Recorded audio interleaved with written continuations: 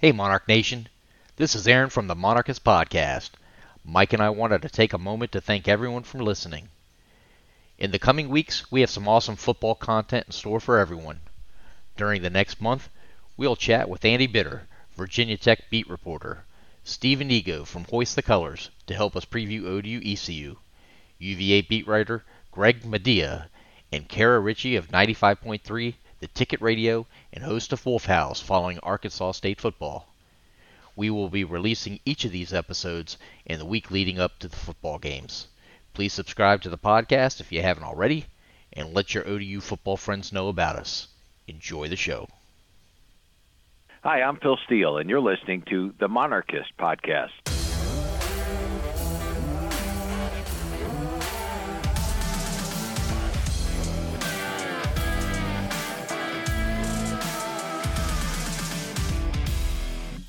I'm Aaron. And I'm Mike. And you're listening to the Monarchist Podcast.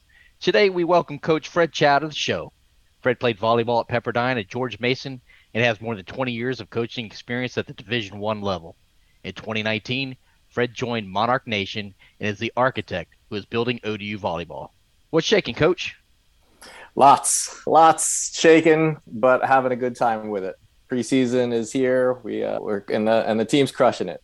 Couldn't be more pleased. Happy to hear that, and welcome to the show, Coach. So you're entering your third year at ODU, third year as a program. If you had to describe the ODU volleyball program to someone, how would you describe it? Yeah, I would describe it as the team you have to look out for, the team you have to watch out for. I think the peers that I've known for a while, they know this, but I think, the ones that don't know our staff's history, my history, who don't know ODU, they're going to be taken by surprise.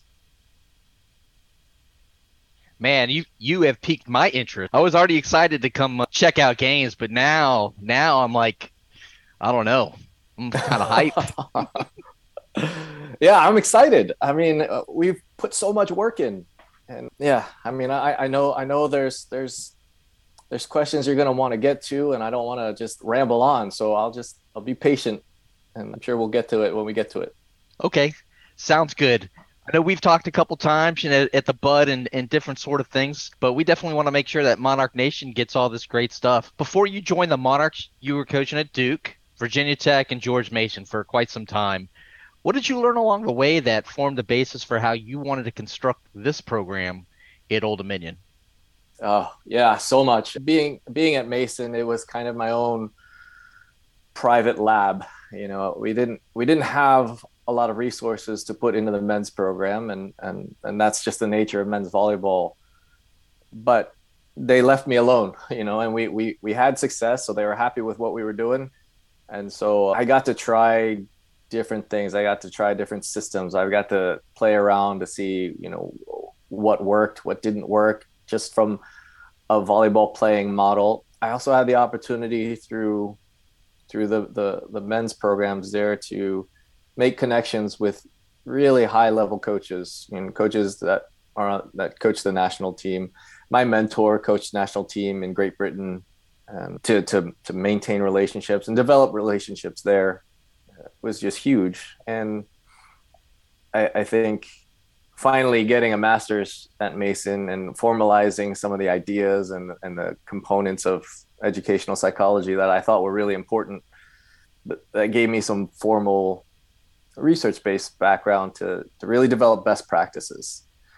Going to Virginia Tech taught me really about organizing a staff, because I didn't really have a staff at Mason. So Chris Riley, as a head coach at Virginia Tech, he showed me what balance looked like running a program and having a family. When I got to Duke, Jolene Nagel taught me really how to kind of keep pushing, not to be complacent at what you've accomplished before, but to keep pushing, keep exploring what's good. And I think there's just so much a breadth and a depth of experience that I was fortunate enough to get along the way. So Coach, it sounds like you have some awesome mentors in your time, and you talked about your time coaching men, and you've coached women for the majority of your career now.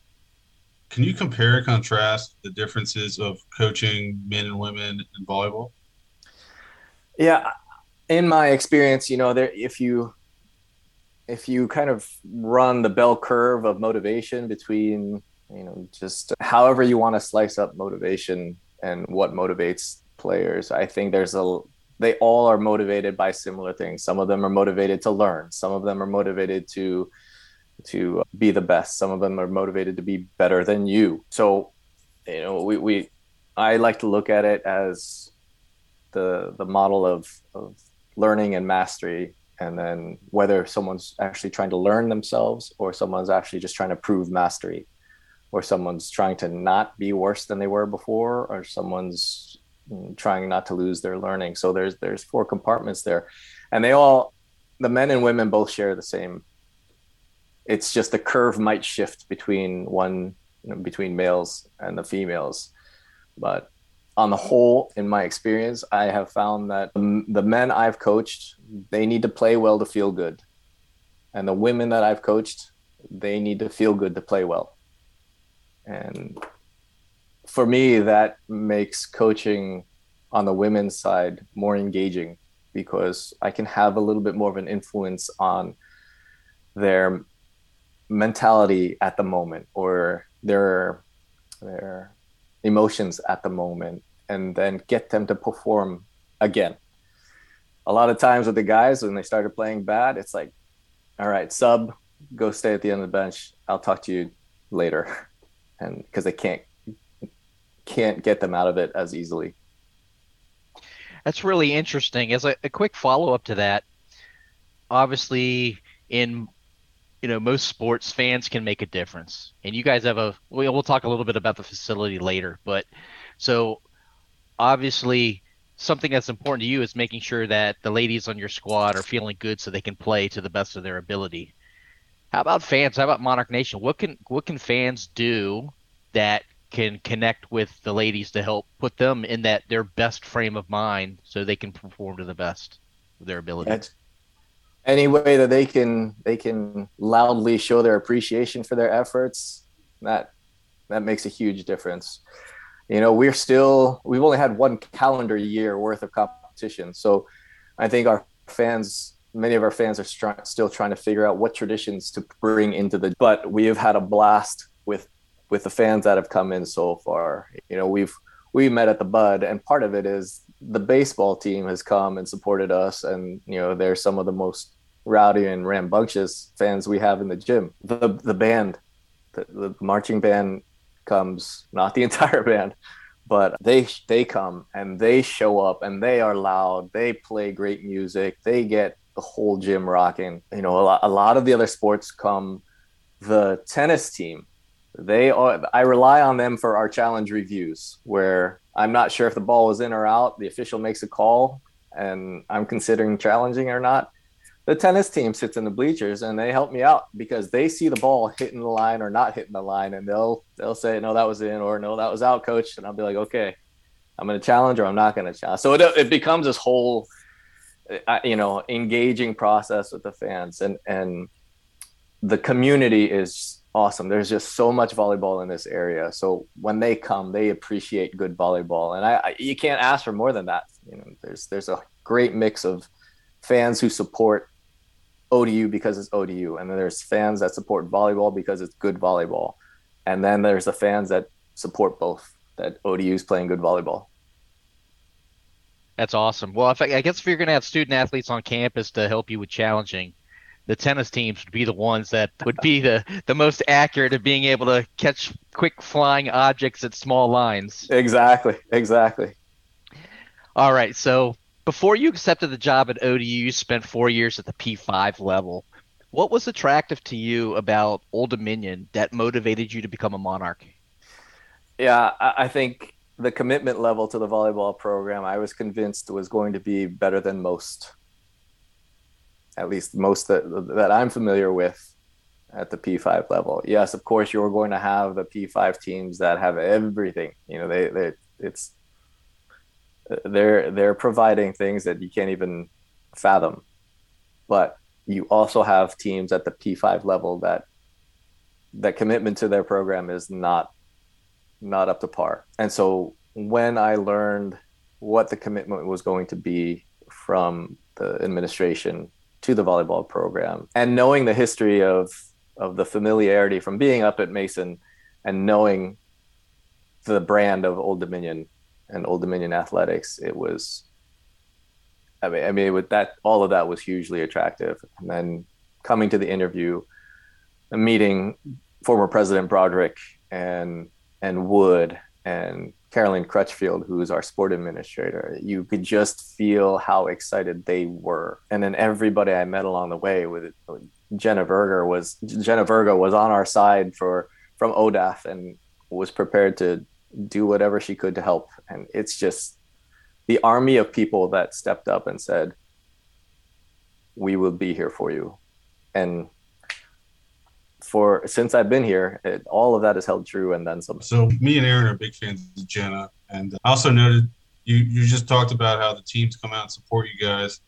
I noticed that's been picking up more and more the past few years. And it's been great to see all the different teams at all the different events. So I hope that continues this year and keeps building. Yeah, I'm sorry to interrupt, but I mean, credit to our players too. When we had the non-competitive year in 1920, they just said, we're going to everything.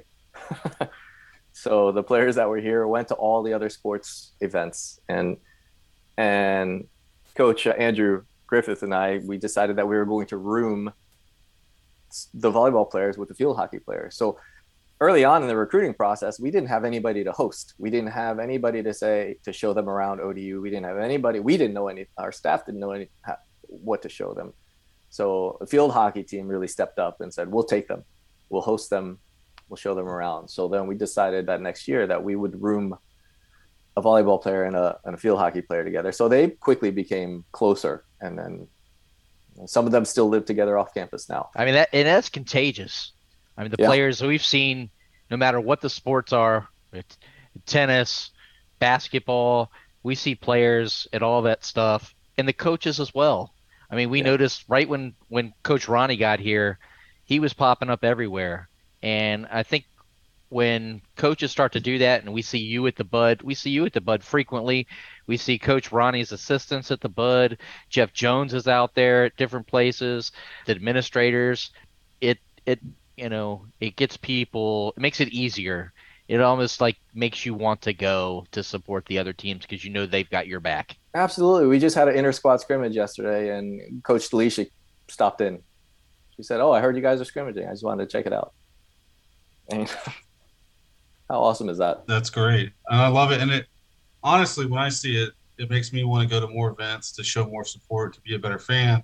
Because we got coaches that are being better fans than some of the fans. So in 2019, you took the helm of the program. And essentially, you were given the ability to become the architect of the ODU volleyball program. When you were pitching yourself to the administration, what did your plan look like? And how much has it changed since taking over? Some aspects of it haven't changed at all. I tried to convey more who I was and what I felt my purpose would be as a coach, to really develop a program that had good values, that developed excellence, that represented the university well, that built pride, that didn't just take it for granted. So I think a lot of that has still stood. I think some of the stuff has just been thrown out the door. Like, you have some scholarships to work with, and you're like, okay, I'm going to have this many in this class, and this many in this class, and this many, and I'm going to get some transfers, and I'm going to build it like this, and it's going to look all great. Yeah, that was all a train wreck, because you're like, okay, here's a player that will help us. Oh, here's another player in the same class that will help us. Well, this player's in the same class too. Well, we're going to need her too. And so then we ended up with just, at some point, I realized that I wasn't going to get any external pressure to win right away. So I just went ahead and built it much more sound than if I had the pressure to have to win right away and forego all of the other stuff that really matters in the long run. You mentioned transfers in there. Our listeners are going to be mostly fans of basketball, football, the major sports. and they're well aware of how big the transfer portal is becoming in college athletics. Is that happening in volleyball now too? It probably is one of the largest transfer populations is volleyball because they commit so early. You're getting, when I was at Virginia Tech and Duke, I was recruiting players that I never actually coached because when I left 2 years later after those, they still hadn't come in. So yeah, I just think the recruiting is really tough for the young student athletes. It's tough for the coaches to project, and you're not getting it right all the time. Either of us, either the student athletes or us. So the transfer portal becomes a very, very big thing. So let's switch gears just a little bit here. Last year, first full season in Conference USA. Obviously, whole nother world right now. Now we've moved to the Sun Belt. With the move of conferences, should fans expect to see significant changes than what they may have seen last year? Hard to say because we haven't played against these teams in the Sun Belt. I mean, we did play App State last fall, and some of the, with Marshall coming in as being part of the Sun Belt, we were familiar with them. It's hard to say. I think the level will still be high. I mean, it will be at least as high. The only difference will be the absence of Western Kentucky and Rice, who are both top 20, top 25 programs. And, it's taken them a long time with the same coach to get to that level. And I would say our athletic director Wood had a lot to do with Western Kentucky's success back when he was the AD there. So, but I think there's a group of teams in the Sun Belt that are higher level than that next group of teams in Conference USA. And so I think the fans will see really familiar names competing at a high level and really making for entertaining volleyball in our gym. That's exciting. I know I'm stoked about the Sun Belt, but we briefly touched on transfers and recruiting. It's clear with your recruiting and the roster where these women are from that you cast a pretty wide net when it comes to recruiting. You got locals, you got some girls from the Northeast, others from throughout the country, and you got some foreign-born players. How does your recruiting process work? How do you identify these women? And what attributes are you looking for in an athlete to fit your program? Yeah, there's an influx of emails and players reaching out, and some of it is really authentic and genuine and generated by those young student athletes. But a lot of it is not. A lot of it is generated by these companies now, that these services that kind of take on the communication role for these student athletes. If you go purely through that, you may stumble upon somebody that works out for you. I will tend to rely on the relationships that have been built over the past 20 some odd years. A lot of the players that I've coached or have coached against back when I was at Mason are now coaching on the women's side, and they're coaching high level clubs. So especially early on, those are the people that I reached out to, and not being able to really sell anything to the recruits, the recruiting coordinators and these club coaches were able to say, I know there's nothing there yet, but I know Fred, I know Becca, I know Adam, people on my staff, you're going to be in a good place. And so that got us up to a level very quickly. Even the foreign athletes are through a former player on the women's side at Mason. And so I think sometimes it just pays off to be old in this profession. That's all part about a relationship building, right? And maintaining those relationships. So as we've done this podcast, we've realized that's more and more important in coaching than I think many fans would ever have thought. I probably didn't finish answering your question. What do I look for? You look for the obvious physical qualities. You look for speed, agility, a twitch to them, someone who can generate power, someone who's dynamic. but everybody's looking for that, right? So how do we separate ourselves, and what is separating our recruits? And yes, there's the cliche of character, but you don't know that. You can't know the character until it's been tested. And like I said, sometimes it works out, sometimes it doesn't. So really, I'm just trying to go back to those people that I have relationships with and say, okay, give me the real scoop. What is she like on a day-to-day basis? What is she like when you're not winning? What is she like? And I'll ask them as the recruits as well. Have you ever been cut from anything? And how did you handle it? Anybody ever tell you you're not good enough? And how did you bounce back from that? Really trying to get some real answers to some scenarios that they can't skirt around and say, no, I work hard. I bring this, I bring that. Well, what did you bring when this happened? And personality is big too. When they come on their visits, is this someone I can actually talk to? Is it someone? The beauty of our team right now is that I really enjoy coaching every single one of them. It makes the gym just so positive, so energetic, just because we can all walk in and say, I really look forward to seeing you. And then we're going to work hard and we're going to do this together. I think early on, it was a little polarizing with the recruits, because some of them said, well, I want to be part of a really strong culture, or I want to be part of winning a program. I can't give you that.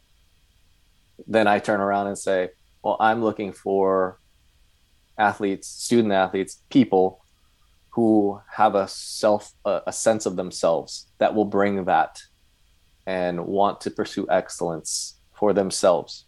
Because how you handle every moment, how you handle yourselves on a day-to-day basis is going to be our culture. So you've talked to these recruits, you think they're a fit, you think they have the right skills to match the program, and then you're ready to offer them a scholarship. At that point, is there a selling, or do you already know they're going to accept? No, I don't know, because they probably have 3 or 4 other offers as well. I think the best we can do is bring them along on a daily journey with us, and not pretend to be anything we're not, because that'll get you in trouble in the long run. And hopefully they're not somebody that they're not, and you want them to spend time alone with the team and have that dialogue, and we'll rely on the feedback from the players as well to say, well, she was on her phone the whole time. I don't care how good you are if you can't be a good teammate, if you can't relate to the people that you're going down this road with, and you're not going to do that with me. That makes a ton of sense. You talk about the relationships you have with your players and them being able to relate to their peers and as they come in. So there's a lot of folks that haven't seen an ODU volleyball match yet and are excited about going. Can you just spend a minute or 2 or 3 minutes about some of your players and what we should be looking for there, the people that don't know anything about your roster or about the program? I'll start with Teresa Adelano. She's one of our setters. She's our older setters, but she's really only a red shirt. No, let me think about this. Last fall was her first year of eligibility. She competed in the spring. Last fall was her first year of eligibility. She's somewhere around a sophomore, junior academically, sophomore volleyball wise, but she runs the offense. When you watch a volleyball game, there is the setter who really controls the offense. She takes every second ball. She delivers the ball to the hitters, whoever she decides, whoever we've decided, whatever the decision process is that she's going through. She's a quarterback, point guard, whatever analogy you want to make to a team sport where someone initiates everything. She is the person in the culture of our program that we absolutely needed to elevate the performance level, because I don't know if that's, I don't know what's better, that she hates to lose or she loves to win. I don't, it's all the same to her. It brings out the best in her. And when we train, she goes through, she does the work, she works to improve. But then as soon as we start scoring something, something changes in her and she becomes the strategist and steps up to the plate and really figures out a way to maximize our advantages and hide our weaknesses. So she's one that you're going to see a lot. Haley Duncan, she was a transfer in from another school. She's local. She went to Western Branch High School. She transferred in from another school without us still having a program to speak of yet, but she is a high level athlete, and she has really developed. And she's a middle blocker, middle hitter, however you want to describe it. But she is the one that really, when she attacks through the middle of the net, and she attacks very quickly. But she also has a huge job to block whoever is hitting on the other side, and she's really good. She's really fun to watch. We have some outside hitters that are very dynamic. You know, you're going to see them and you're going to say, well, they don't look very big. Well, first, they don't look very big because they're standing next to their teammates, but you know, they're really good volleyball players. Kira Smith played for the same club as Teresa out in San Diego, and they just developed volleyball at a really high level, even at a young age. So even though she does not look very tall, she gets the job done. I think Madeline Rudd was our very first commit. She committed at a basketball game on an unofficial visit. We chatted, we'd gone through it, and by the time before the basketball game was over, we met in the mezzanine level, and she said, I want to be the first recruit to commit at ODU. She has developed really, really well. She's from North Carolina originally, and she's a really good offensive player, and has got a good sized block and can slow down some attackers on the other side. I think the one that everybody seems to notice is Maya Conway. She's our lefty right side player, and we recruited her, and we didn't get to see her through the COVID times. And she shows up on campus, and she's 2 inches taller than she was. You know, that's got to be a pleasant surprise. Yeah, she and her family showed up for moving, and I was like, "Whoa, Maya, you grew." She's like, "Yeah." But she has come so far. She's done so well. She continues to get better. She continues to understand how to be a 6'4", 6'3" offensive threat from anywhere on the court.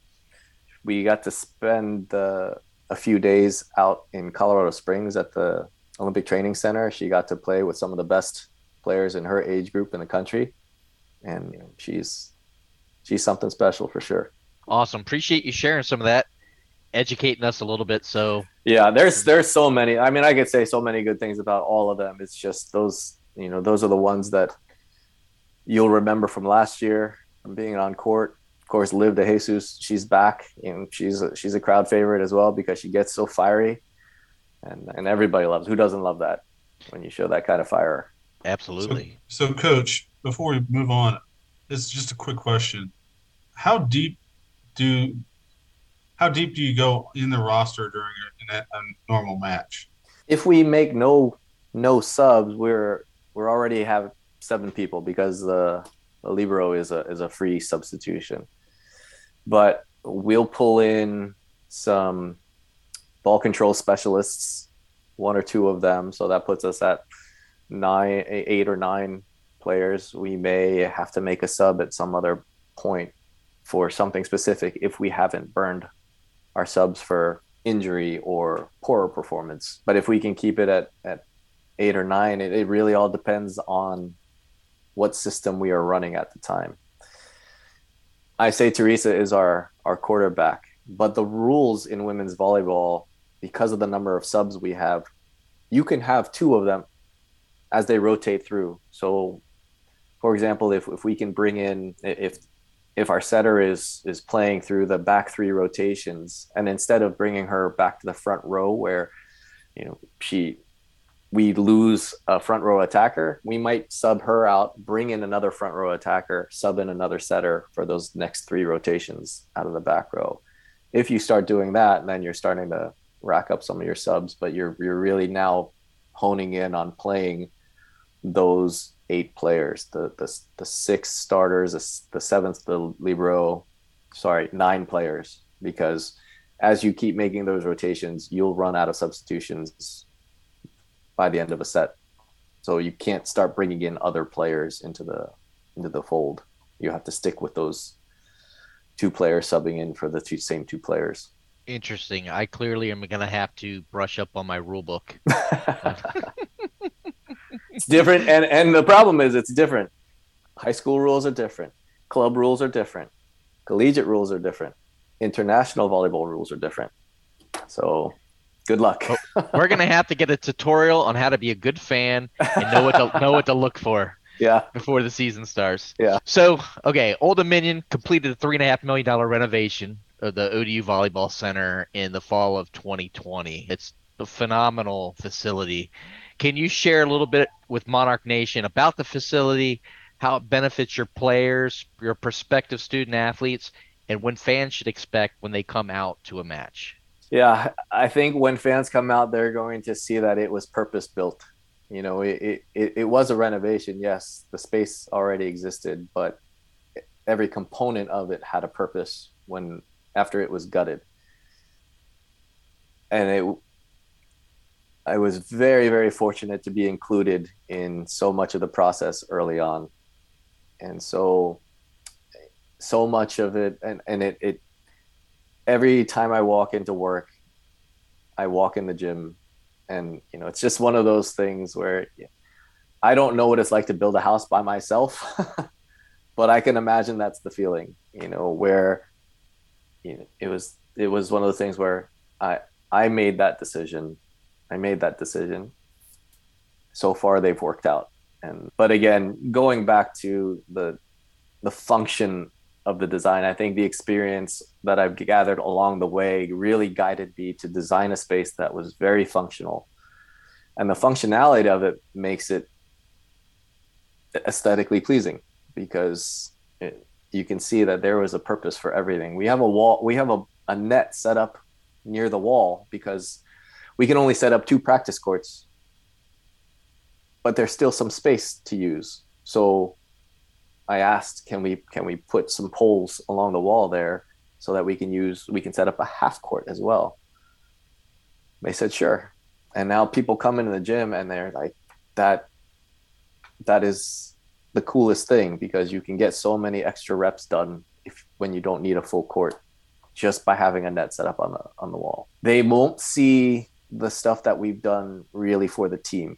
The team spaces, we put a lot of time and effort and thought into to make them feel like it's their space, and it's a bit homey, where it's not sterile. It's not your corporate chair here, chair there. They have a huge sofa that they can lounge on. They have study area. They have a nutrition area, and then they have their locker room. And it's one of those, we've put so much time and effort into those spaces, and I think they really appreciate that as well.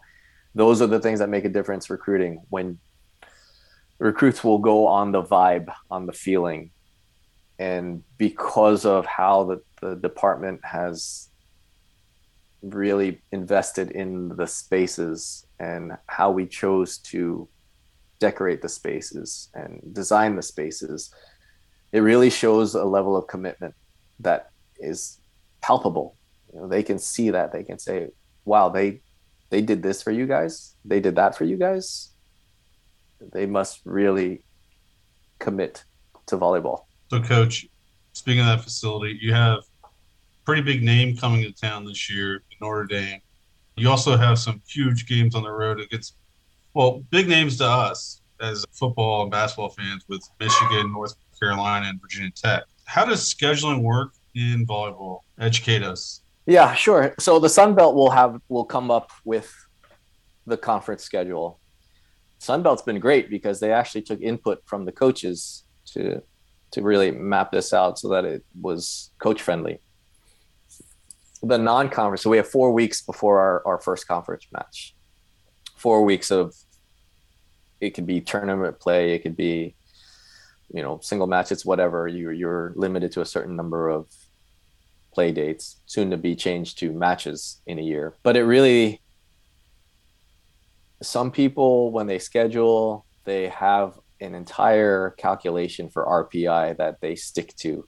And if you don't help their RPI, they're not going to schedule. Some of them,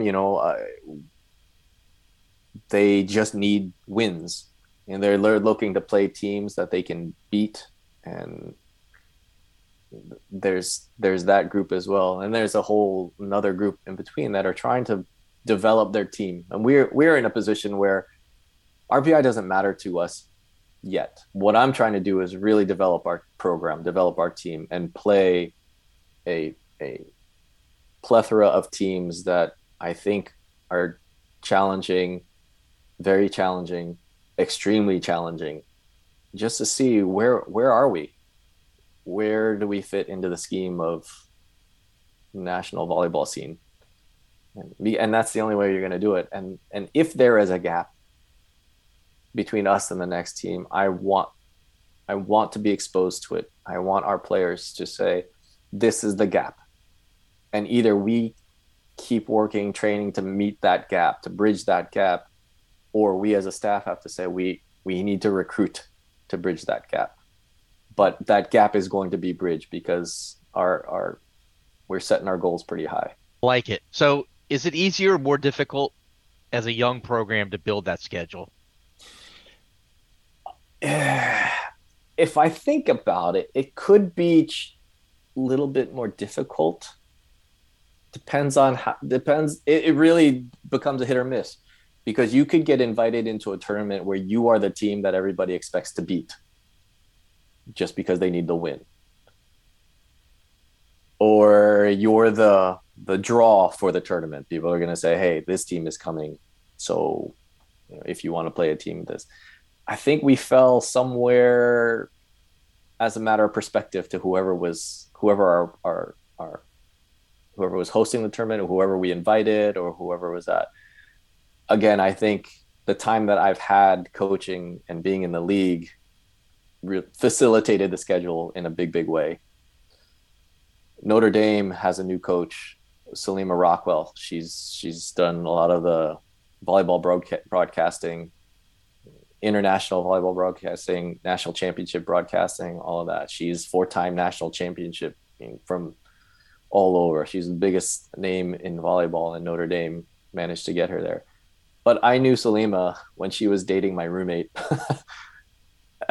at Mason. So once she got the job, I was inundating her with, pictures of the family. I'm saying, hey, you haven't met this one yet. You and Jeff need to come and visit. And and we also have other close friends of yours in the area. And at some point she's like, how can I say no? So that, fortunately, and Coop, our sport administrator, she played at Notre Dame. So there's another connection there. Hey, Coach, so why don't you take us through the home schedule, and if you could walk us through what kind of level each team we should expect. I don't know. At least the non-conference schedule. Sure. You might have to read them off to me. I don't have them in front of me, and my memory is getting worse. All right, give me one. But second. I know. Well, I mean, we have an exhibition this Saturday against UNC Wilmington. We've gone a little bit back and forth with them depending on who we've had and who they've had and things like that. I think they're coached by another friend of mine, Dottie Hampton, who was a women's assistant at Mason while I was the head coach at Mason. So, Coach, who do you not know in the volleyball world? That's what Adam and Becca always ask. But then we go away next week. We travel to Northern Arizona to play 3 teams there, and we really open our season against Michigan. Big challenge. They will be a big Big Ten team. So whatever the stereotypes, they're accurate. They're going to be big, strong, physical, well-coached, all of that. There's going to be a gap, and I want to know what that gap is. I want to know, is it just that they're bigger than we are? Or are they bigger and better than we are? Are they faster than we are? Are they smarter than we are? What is it that we can do in the short term to bridge that gap? and then we play Utah Tech. They're a successful team. I haven't had a chance to really dive into their history, but I know they've been good. And then we play Northern Arizona. Now I did see them play when I was at Duke, and they were really good. I can't remember what our results were, but I wouldn't be surprised if it was a 5-setter or they may have come out on top at that time. But yeah, they're really good. There will be gaps there, but I'm hoping that our team can play at a really good level where we can make some tactical adjustments and really score some meaningful points against them and make it a competitive weekend for us where we're going to win a match here and there. So, Coach, you guys are hosting your own tournament this year, and you have 3 programs that everyone at ODU knows: Navy, ECU, and Notre Dame. Could you tell us about how that tournament came together and how tournament invites go out? Yeah, it's really not glamorous at all. It's, hey, Paco, what do you do in the second weekend or the third weekend? He's like, oh, I'm supposed to go here, but let me get back to you. Emails go back and forth. Say, you know what? That other tournament fell through. You still want us. It's some version of that. It's reaching out to the coaches, and that's about how it goes. And some of them are already trying to do that for next year, saying, hey, we want to lock in this weekend. Can you come? Or things like that. So it's really a very unglamorous process of ironing out things that change at the last minute. Then you're scrambling to find another tournament to go to. Well, I had to ask because we talked to Mallory from women's golf, and her description of how to land tournament spots is very different from yours. So I'm glad I asked that question. Yeah, and again, depending on if you're in Nebraska, you get a different kind of invite. You may not ever get invited because no one wants to play you.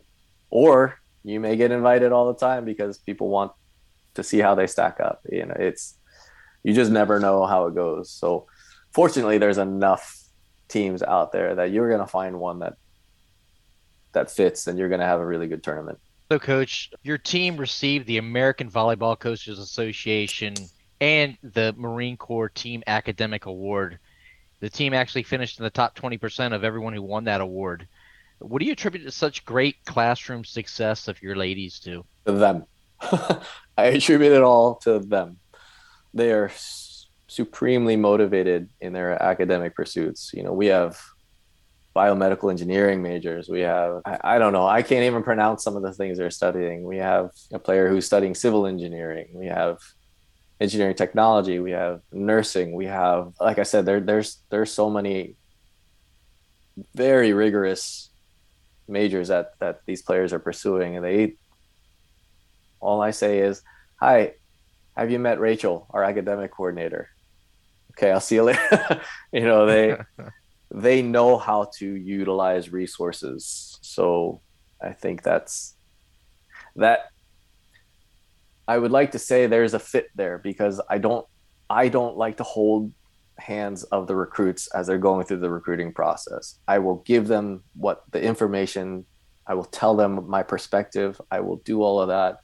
They have to be motivated enough to pick up the phone and say, hey, coach, I'd like to come for a visit. Or, there needs to be some responsibility on their part as well for the process. And once they do that, you kind of know that, all right, they're going to take advantage of the resources that we have as well. And if they can't do some of the work, it won't be because they're not trying, and it won't be because they don't have the resources for it. It's just going to be a lack of aptitude in that particular domain, and I'm okay with that. So, Coach, we briefly talked about your substitution strategy, and us ODU fans, we have a lot to learn about volleyball because this is all new to us still. What is the difference between what you're doing as a coach at practice and what you're doing in a game? Yeah, we'll even segment some of our practices. So right now we're practicing twice a day, and our mornings there'll be a good segment of technical work, and then we'll go into system development work. And then in the afternoons, it will be mainly gameplay. And the gameplay, there won't be technical information. It will be tactical information. It will be we need to attack this part of the court. We need to attack this particular player. We need to shore up this part of our defense, or we need to serve this particular player. It won't be about, hey, you kind of need to get your elbow back, or, I'm not sure you're holding your hands right. So it becomes, you have to do what you've been trained to do, but we need to steer it so that we've created advantages for ourselves. I think demeanor wise, I'm not too different. I'm probably harder on them in practice than I am in a match. Not because I'm not competitive, but because I feel I don't want to get in their way. If I start becoming a point of distraction for them, then they are not playing free. I want them to play free. I want to stay out of their way. I want to guide them when they need it. But I'm banking on the fact that we've done the work in practice. And if we're not there yet, if that gap is not bridged between us and the opponent, then that's a practice thing. It's not, I'm going to yell at you and force you to do something that you've never done before. So obviously, there's strategy with the substitutions, because we talked about that a lot. Are there other strategies that come into play during a match? Yeah, we could. There's lots. You gain advantage. You can overload a particular part of a court with attackers and try to take advantage of making one blocker have to decide, am I going to block this player or that player? Overall, from a system standpoint, you develop a certain speed, and you'll see that as a fan. You'll say, wow, the setter sets that ball a little bit higher on that team. And so the attacker has a little bit more time to hit the ball. Well, why doesn't ODU do that? Or why does another team do that? Well, there's another side to that. That allows the block to form. And now you have two blockers to form and an entire defense to play against. Now, if you have a hitter who can deal with that on a regular basis and be successful there, then there's no need to speed up. But if you have some smaller hitters trying to go against bigger blockers, then that notion of speed needs to be in your offense. So globally, you're going to see differences in speed in teams. You're going to see tempo differences in teams. Serving becomes one of the larger strategies as well. Are you targeting an area on the court to make it difficult for their offense to develop? Or are you targeting a particular player because we think that player will give up poorer passes and make it harder for the system to function? We call that forcing them out of system. Is there a particular attacker on the other side that we need to put our best blocker up against? So that becomes a decision of what rotation are we going to start in.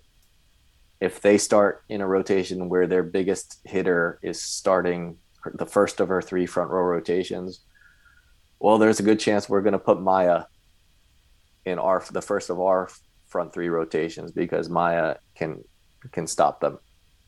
And so there's that. There's from set to set, there's going to be changes that are made, and the team that wins, a lot of times they stay, and the team that loses that set will chase to try to match up a rotation to get those matchups right. But again, once you put that lineup in, there's not a lot you can do about it. So how much time do you have their lineup for you to make your lineup? You don't. You put it in you put it in without them knowing, knowing what they're doing. So it's all handed to the officials, and you don't see them until it's locked in. The official blows the players to step on court. Mm-hmm. Then they check their rotation, and then you're either like, yes, we got the matchup, or you're like, no, yeah. Yeah, I didn't know if it was like baseball where you're giving the other team your lineup and comparing notes so you can make adjustments maybe the last minute. Wow. No. That would be easy, right? Yeah. Yeah. No wonder Finney's so successful. Oh yeah. All right, Coach. Let's have a little bit of fun. Then we're going to come back to something, and then we're going to have some more fun. So What's your best volleyball story? It will go back to when I took over the program at Mason. I inherited a bunch of guys, really long fall of trying to get everybody on the same page. Our season's in the spring. We're playing Penn State, perennially one of the top men's volleyball programs in the country. And I'm doing the scouting on them. This is, of course, with VHS tapes. I'm making a rotation tape. I have to stick the tape in there, get the other deck going, hit record, hit play, and hit pause, and hours find this rotation. And I come away with the conclusion that we're going to get blown out of the water unless we get the rotation matchup right. Because I have a blocker who can't hit, and they have a really good hitter, so my blocker needs to block that guy. We have a middle who can hit quick against a smaller middle, or it became this whole thing. I said the only way we stand a chance is if we get the matchup right, and even at that point, they're still the better team. We play we start the first set, and we're like, oh, we were close. We were off by one rotation, and we get demolished. This is when we're still playing the 15. Now the games are played, the sets are played to 25, but this is when it was like 15-6 or something. The set 2 comes around, and I chase. So I move our rotation, and I catch them. And so we're matched up properly, and it's a dogfight, and we win that set like 15-13, win by 2. So, of course, they move. I don't know where they're going to move to, so I can't actually move. They move. We get blown out in the third set. Fourth set comes around. They're not going to move. We find them. We squeak out another win there, 16-14. So now we're going into the deciding set. It's 2-2. And we haven't been 2-2 against Penn State in a while. This is like a chess match. It is. It was exactly. The best part of the story is I'm like, what are we going to do? I have players, 2 players on my team that are older than I am. I took over the program when I was 26. There was a guy who finished his Navy obligation and a guy who finished his Air Force obligation. The Navy guy looked like G.I. Joe, and he was one of the warriors on our team. He's gone to battle. He's sitting next to me, and I'm like, all right, this is what I'm going to do. We start the 5th set, and I put all my subs out. They put their lineup out. And at that point, everybody's locked in. Now I finally see what lineup, what rotation they've been put in. But they have no idea why I put in all of my subs. And we're only allowed 6 subs in men's volleyball. So during that time, I mapped out who needs to come out for whom in a substitution pattern so that I can actually get the rotation that I wanted in that particular instance. G.I. Joe, my player next to me, he's like, hey, Fred, I get what you're doing. But if you mess this up, I'm going to kill you. And I'm like, Prince, move down the end of the bench. Get away from me. I'm trying to figure this out. Well, I make a 6-person sub after 3 points go by. I sub all of the subs out. I put all the starters back in the proper rotation, and we battle out.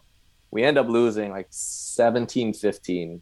But for me, it was one of those things where I don't know if I'll ever do that again, because there's too much at stake there, and it's super unconventional. But at the time, it was one of the best feelings to look down at the bench and see the entire Penn State squad looking at our players, at our bench, which only included me because I didn't have the staff, and just being like, what are they doing? And it nearly paying off for us. It certainly worked out. It just didn't pay off. That's awesome. I'm going to be looking for the total line change this season now. Yeah, I don't know if I have the guts to do that anymore. All right. So obviously you've been coaching for a long time and you played.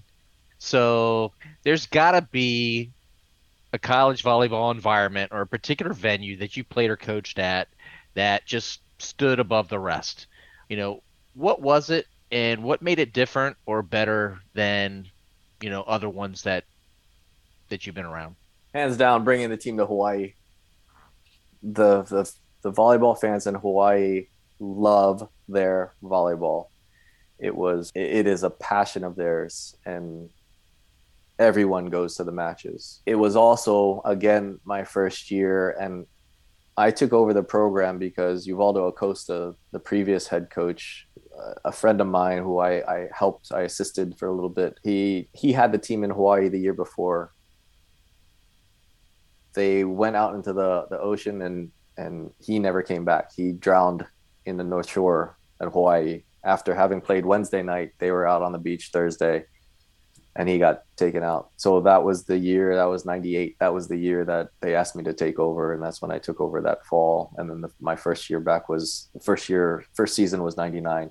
Hawaii was gracious enough to ask us to come back and help fund our trip and all of that. And so that particular trip held so much meaning.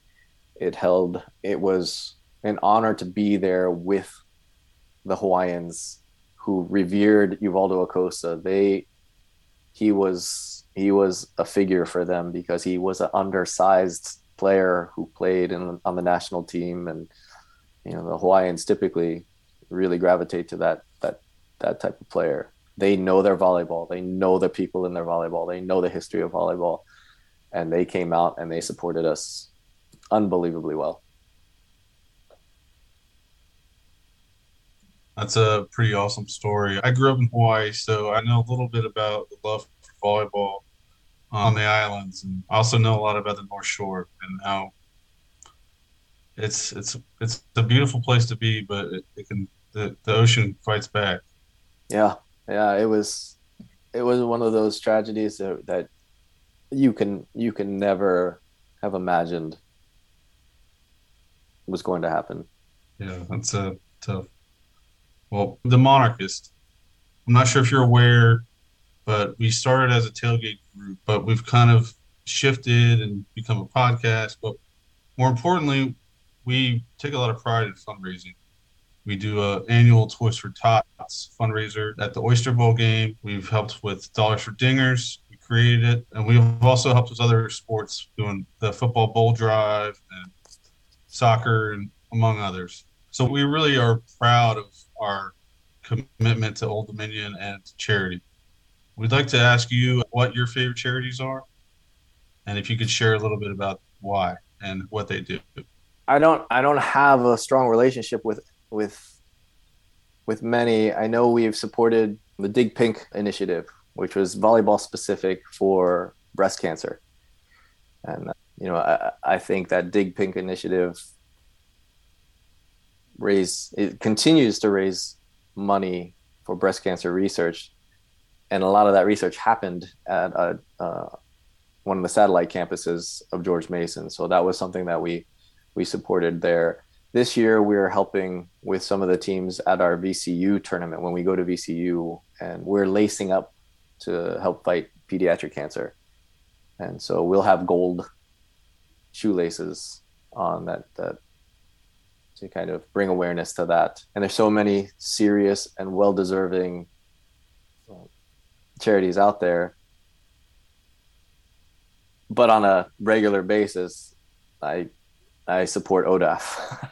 It's kind of self-serving and it's kind of selfish, but I also know that there is a finite amount of resources that we have as a university. And I know how hard the administration works to delegate it in such a way to sometimes it's opposite motivations. You want to do the best for the athletic department, but what is that? In whose eyes? In which stakeholders is that the best use of the money? And so I know the more money we can generate with Jenna and ODAF, the more that helps everybody, and the more that eases a bit of the load for the department while they continue to fund programs at a very competitive level. And so I guess for me, it's just a familiarity of knowing that on a day-to-day basis, I know that that money, where that money goes to in the long run, short run, long run, every run. I know where that money is going to. And we have people who are really taking care of that and trying to make the best of it. Well, we support that. We do. So Yes. on the same note, we love ODAF. We also love Old Dominion. What in your time here have you come to love about Old Dominion? I love that there are people that love Old Dominion, like you guys, but like the people that we sit next to in the airport that say, "Oh, what do you do at Old Dominion?" "Oh, I love Old Dominion." And the next thing that comes out of their mouth is either "I love Old Dominion" or "I went to Old Dominion" or "someone I know went to Old Dominion and had a great experience." So, I've been at least two universities where you walk in a majority of the airports and you're going to see their gear everywhere, right? But no one talks to you about it. But I love the feeling of connectedness, the approachability that people in the Old Dominion community have with people who are still in the Old Dominion community. We'll be recruiting Adam, Becca, and I, and someone will walk through a convention center and find us because they say, "I saw your Old Dominion shirt and I wanted to tell you that I graduated there in whatever year, and I'm so honored to see that they now have a volleyball program because my granddaughter or my daughter or whatever is playing volleyball."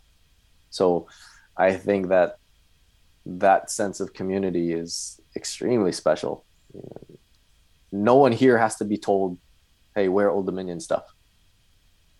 They just do.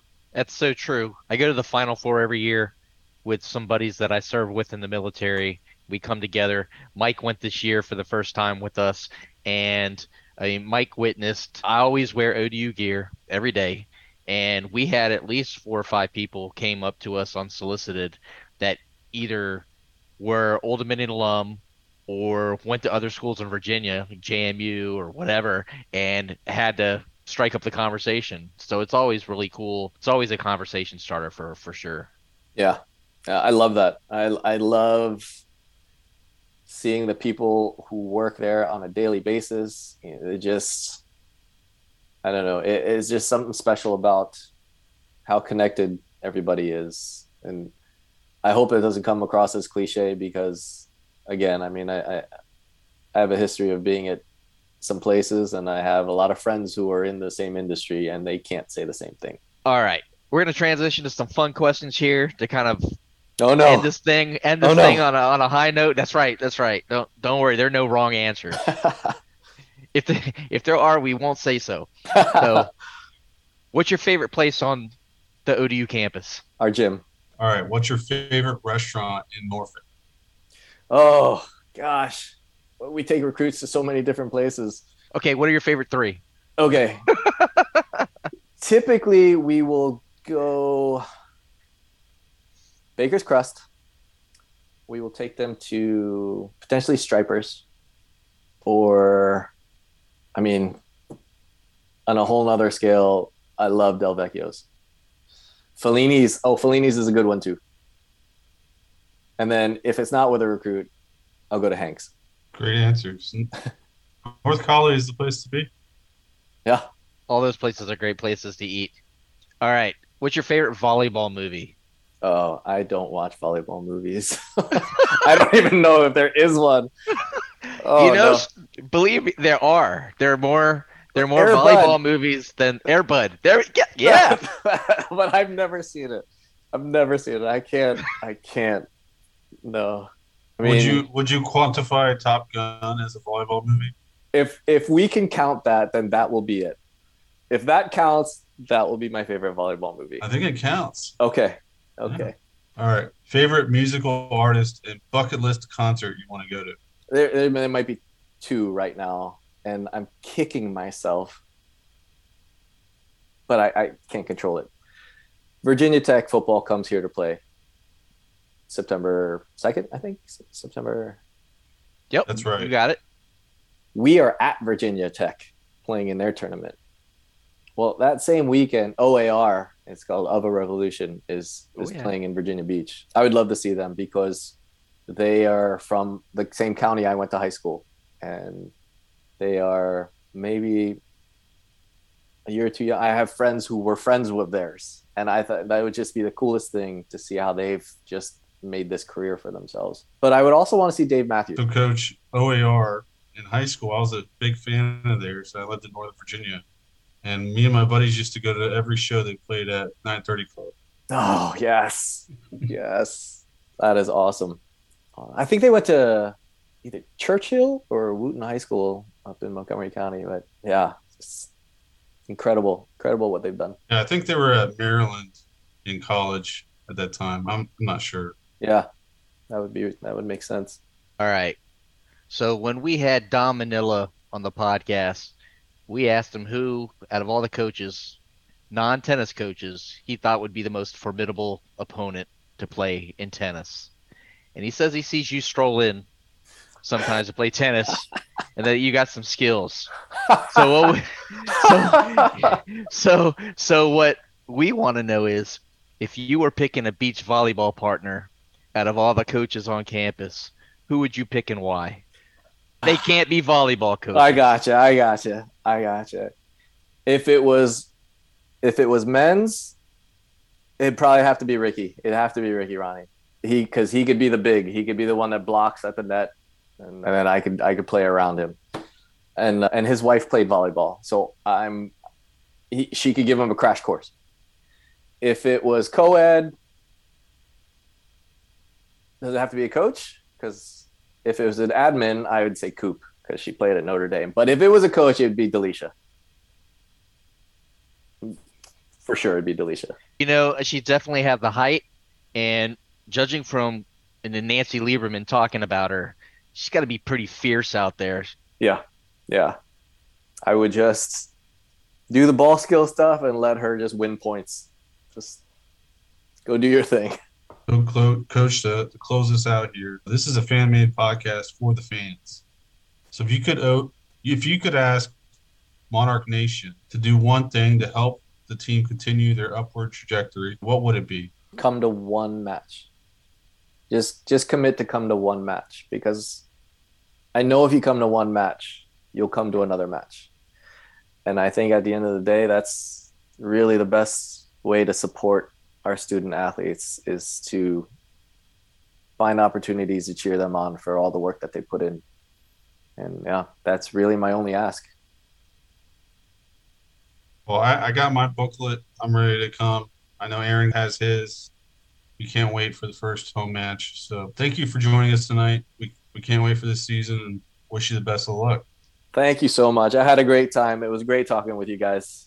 Absolutely. We can't wait to get out there, and maybe after the season's over, we can get on, do a little bit of a recap or preview before the next one. Would love it. I would absolutely love it. Thank you so much, guys. Absolutely. Thank you. Go Monarchs. Go Monarchs. Go Monarchs.